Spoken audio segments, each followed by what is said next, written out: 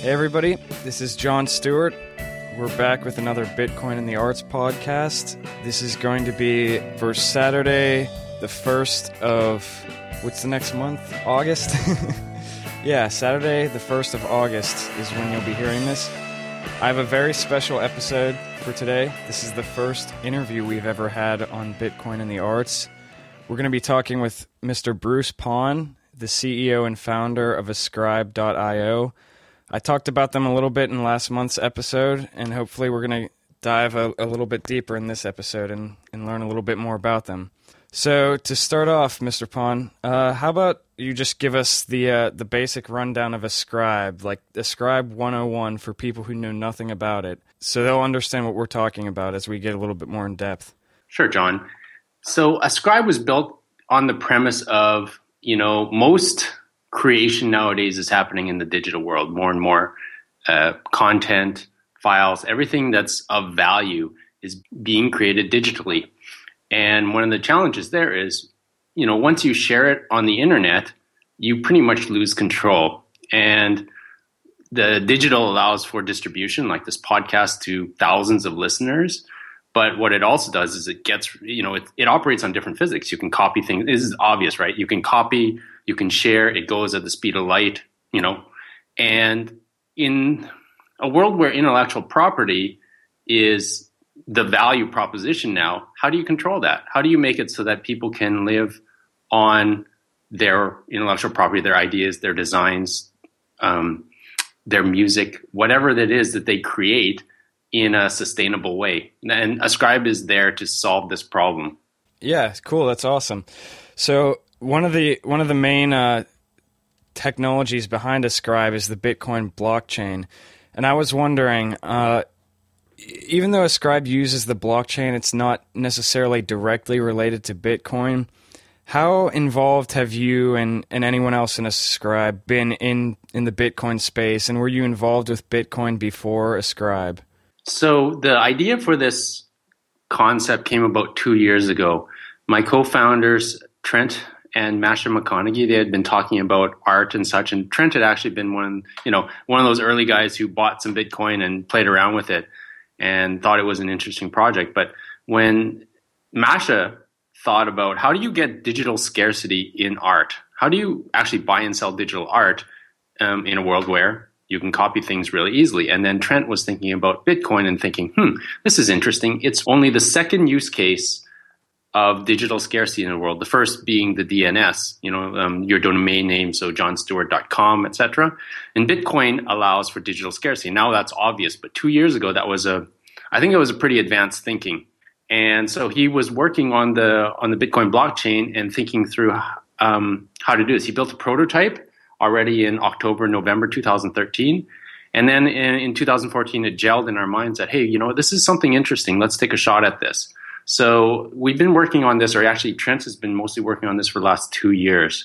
And we went off the Bitcoin blockchain to start with because, it's the most well-known, it's the most stable, and it also has the most visibility and credibility right at this stage. Okay. One other thing that I thought was pretty interesting, I was reading up on your site, and in the FAQ section, it says that you directly relate passwords to Bitcoin private keys so that you don't have to store passwords.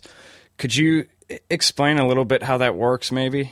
Yeah, so we really value privacy. We value also the types of content that people are putting up there. So to start with, one of the reasons why we chose Berlin and Germany as a place to have this company was because it's probably got the strongest property and privacy laws in the world.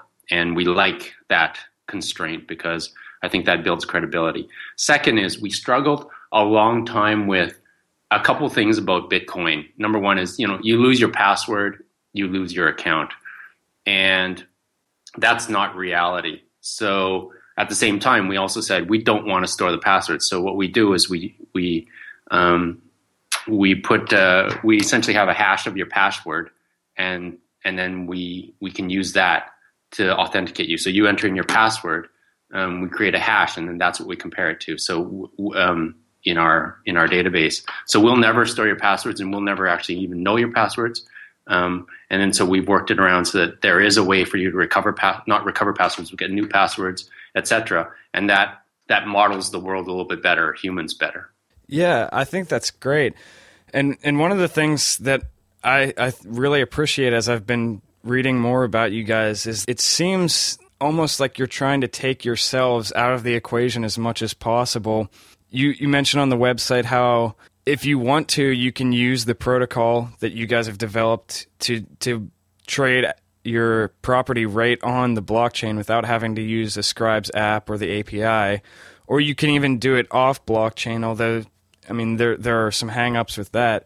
But yeah, I think that's really great. I also, I'll just say that we have a lot of people who listen to our show who are really involved in the liberty movement and anarchism and things like that. And I mean, I think the three of us who do the show have varying opinions on that kind of stuff.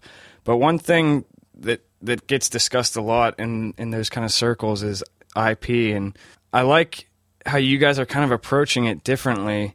Could you want to maybe give us a rundown of your thoughts on IP just in general? Well, absolutely. And it starts from the point of the individual should decide how they want their creation to be used and shared, etc. I think that's a fundamental. I don't think any libertarian will ever dispute that. Now, if you talk about different philosophies like, information should be free, or that, the marginal cost of production of digital goes to zero, so, the price can be lower, or it's not that bad to copy. I'm not sure I would necessarily agree with that. I mean, it's not something that what I really believe is that you should have control of your stuff, right? And there's different framings that you can have on that, and we allow that. So there's a couple different ways. Number one is we work with Creative Commons France as an experiment, and we're looking to expand that to global. And what that means is if you want to share your work with the world, but you don't want money, but you do want your name to be known, like you want to be associated with it, and people kind of, that's one of the fundamental kind of morals of our entire society across the world is that, you don't claim stuff that's not yours. And so Creative Commons allows for you to give stuff away, but also keep your name with it. Well, we work with them so that you can essentially have one of the 6 Creative Commons licenses and also say, this is mine, so that wherever that goes, my name will stick to that, even if I don't get money. And then there's the commercial side, right? It's all the guys who actually just live on creative, their creative efforts. And we allow for limited editions. We allow them to register their stuff and then transfer. And that transfer mechanism that we allow is purely kind of like a notary service. We do a couple other things there, but a notary service plus licensing intent or transfer intent. So what we're doing is we're trying to just make it really easy for people to buy and sell their intellectual property, because nowadays when you're doing intellectual property, you need a team of lawyers. You need several weeks to figure out what are the conditions of that. And we think that that's part of this concept of the UX for copyright and IP is broken. So I'm not sure if that fits in the libertarian mindset, but I do think that is something where I think anybody can agree that if you're going to spend your life creating stuff of value for the world, that there should be a way for people, A, to know who created this stuff fundamentally. Nobody will argue with that. And B, if they can keep this intent on licensing clear and people can find that out easily, there'll be ways that they can be monetized. Maybe they don't buy that specific piece of digital property, but if you know that this is the person, this is the name of the person you're taking this from, you'll find another way to pay them back. I mean, one of the things of Ascribe, and I'll just throw that in, is that we believe that people are good. We believe that if given the chance, people are going to do the right thing. And just like Napster made it so that people could share content very easily, iTunes made it so they felt good about it. And right now, the internet, people are, sharing content and taking content. And we want to be kind of this layer that allows people to, if they want and if they can, to license things, to respect the creator. Yeah. I mean, from my perspective, I think that does fit in perfectly with libertarian philosophies, because I think the reason a lot of people in those circles do have problems with IP is because until now there hasn't been a way to enforce it other than appealing to government bodies. And like you said, our laws are really outdated and they don't really work in today's market for IP. And that's, I think that's why there's been such a reaction against it by certain people.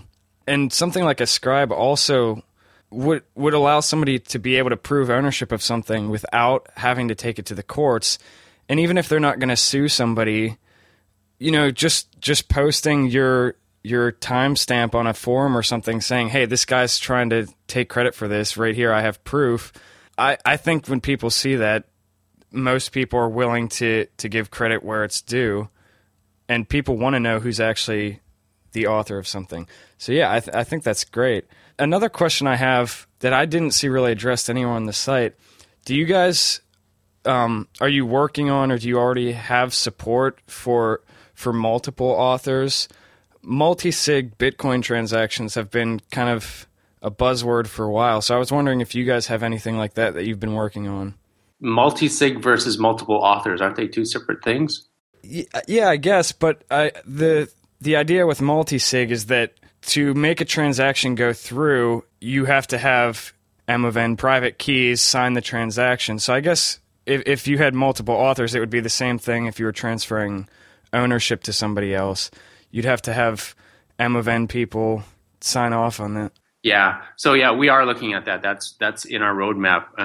We want to make it as secure as possible over time. And, we're building in, right now, we've just made the security a little bit stronger. We're adding in things like two-factor authentication, and then multi-sig is the next thing on that path. Yeah. Okay. So would that include then multiple authorship, or is that something that you can already do? Yeah, that's an adjacent kind of thing. So multiple authorship is something that we're aware of. We're working on this thing called we're essentially trying to understand licensing, because it's a very complex shaped problem.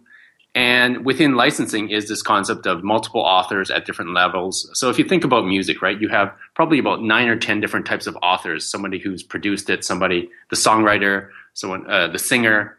You have different things like performance versus the recording, authorships, et cetera, like that. So by nature, that's going to be one of them. One of those factors that we have to build into our system, because in order to properly do licensing, you're going to need the authorship and how you do royalties, et cetera. Yeah, so that's one of those areas that we're working on. Yeah. I mean, even in Bitcoin, that's still kind of under development.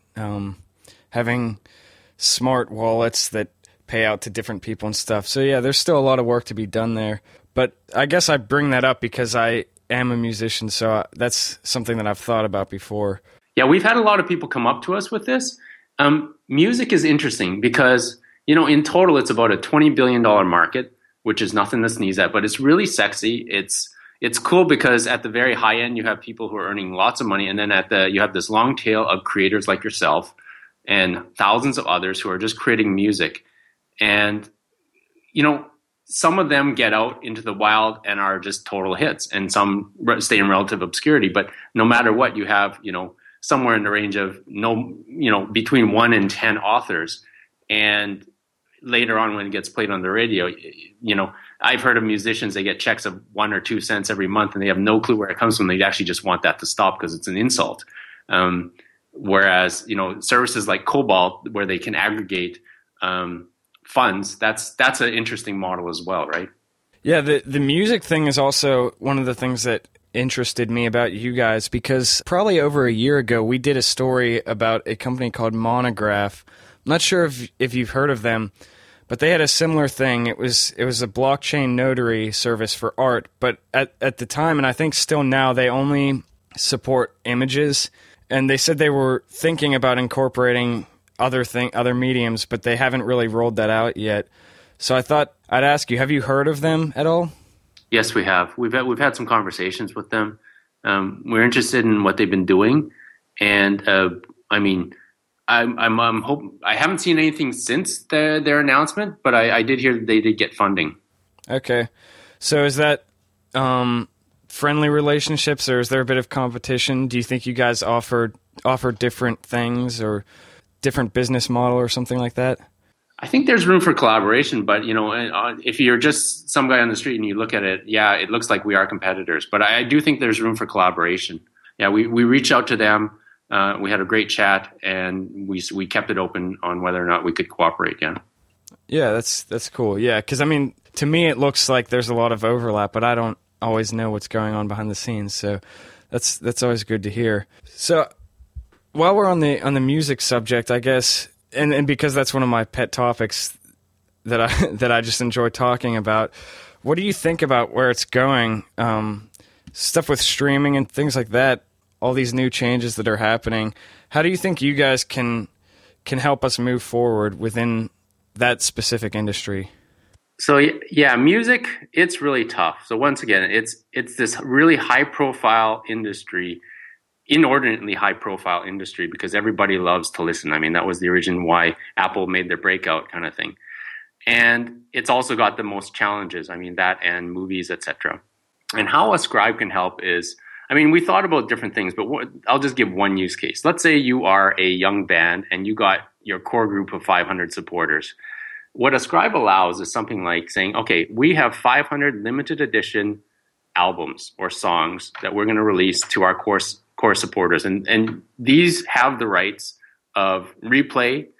You can resell them, and they're limited edition. So there's not any more that are going to be ascribed on the blockchain. There's only going to be 500. So we're going to just have a crowdfunding campaign. You can buy one starting at, $3 or $5, and it'll pay for our next tour. And so your fans can buy those 500 editions, and they own essentially kind of like a signed album from you. And then any other copies that get out there, well, that's just the way the internet works. We can't stop copying, and that's something we came very early to a conclusion of. We can't do DRM, watermarking. There's no way we're ever going to stop copying. But what you can say is, if you're a real fan, you're going to own an authentic copy from us, and that will pay for our next tour. So that's one use case. Another use case within Ascribe is exactly what you had mentioned before, is this concept of tracking authorship. So even just at the point of origin, if you can say, there are 10 people, and then you have a key on how much people have contributed, so 5%, 10%, all the way up to 100%, these are all the people, and that's clear. Later services, and it doesn't have to be Ascribe, they can always say, okay, for this song, I'm going to do a lookup on Ascribe, and it says, okay, good, that's the key for distribution, boom. So you could actually have this whole range of services like Cobalt, the collecting agencies, all these guys, referring back to a registry entry in Ascribe to pay out royalties. And then a third use case, and this is kind of the most futuristic, is, part of what we're developing in the technology of searching the internet for the visibility is the same type of technology that we could apply to music.